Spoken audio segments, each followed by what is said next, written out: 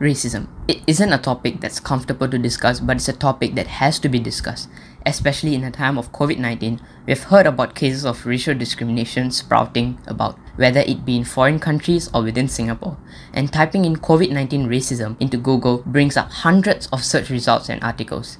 These articles are understandably concerned with overt displays of racism, such as in cases where violence is used, but for the majority of people, the racism COVID-19 has inspired manifests itself in more covert but equally sinister ways, and hence, it is important that their often unheard stories be heard and their experiences be understood, so as to get a better sense of the racism COVID-19 has caused.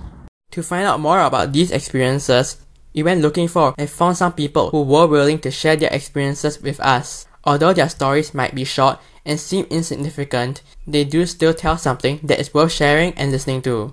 Here is a story from a person we interviewed. Since she would rather remain anonymous, we will refer to her as Miss X.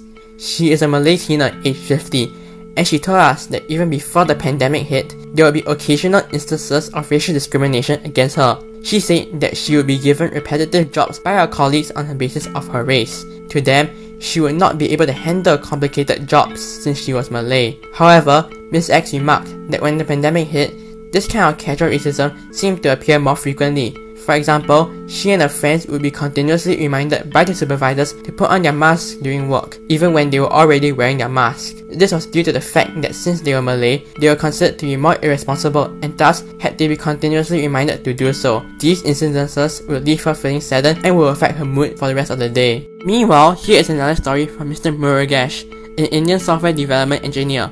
He noted that although he had fortunately not experienced any overt acts of racial discrimination targeted towards him, he had experienced a few instances where a few people distanced themselves away from him in an awkward and unnatural manner, such as on public transport, where these people would move away from him when he sat next to them, even if it was crowded and there was no other seat remaining.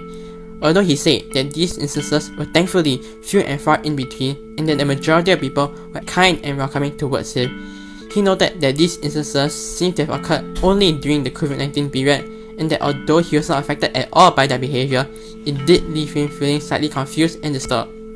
It should be noted that these two stories are not at all representative of everybody's experience, but they do help us in taking a look at the experiences we might not be aware of, and also, worryingly, reflect that the pandemic has fostered increasingly discriminatory mindsets. These experiences are less overt than other stories you may have heard, but that doesn't make them any less concerning. No matter how minor it may seem, racism in any form is not and can never be benign in nature.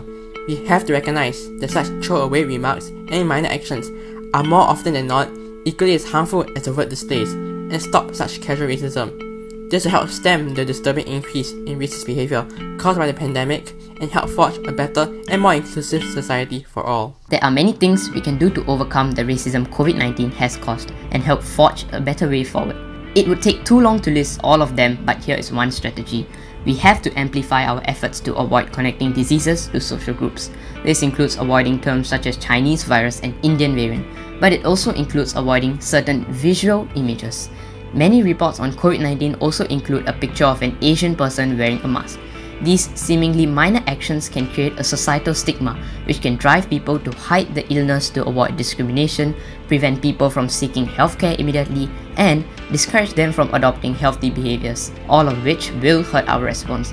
Using more sensitive terminology has helped in reducing racism towards certain groups, helping us in responding to past pandemics, and it will certainly do so this time, not only helping us in overcoming this hurdle, but also creating a more inclusive society. Racism is an issue that arises from stereotypes and mindsets. It is imperative that mindsets be changed and stereotypes be overcome if we are to solve the issue and work together to overcome the COVID-19 pandemic. We have to recognize that the pandemic is a global issue and not stereotype it as the fault of a racial group. Given how endemic these mindsets seem to be, it may be quixotic and impossible, but we have been able to change such mindsets and break such stereotypes in the past. A study found that racial relations in Singapore have improved between 1990 and 2001, with people being more welcoming of people of other races, showing that we have been able to overcome the mindsets that hinder our ability to cooperate with other races. So it isn't impossible, and we have to do it for a better society that can overcome any issues.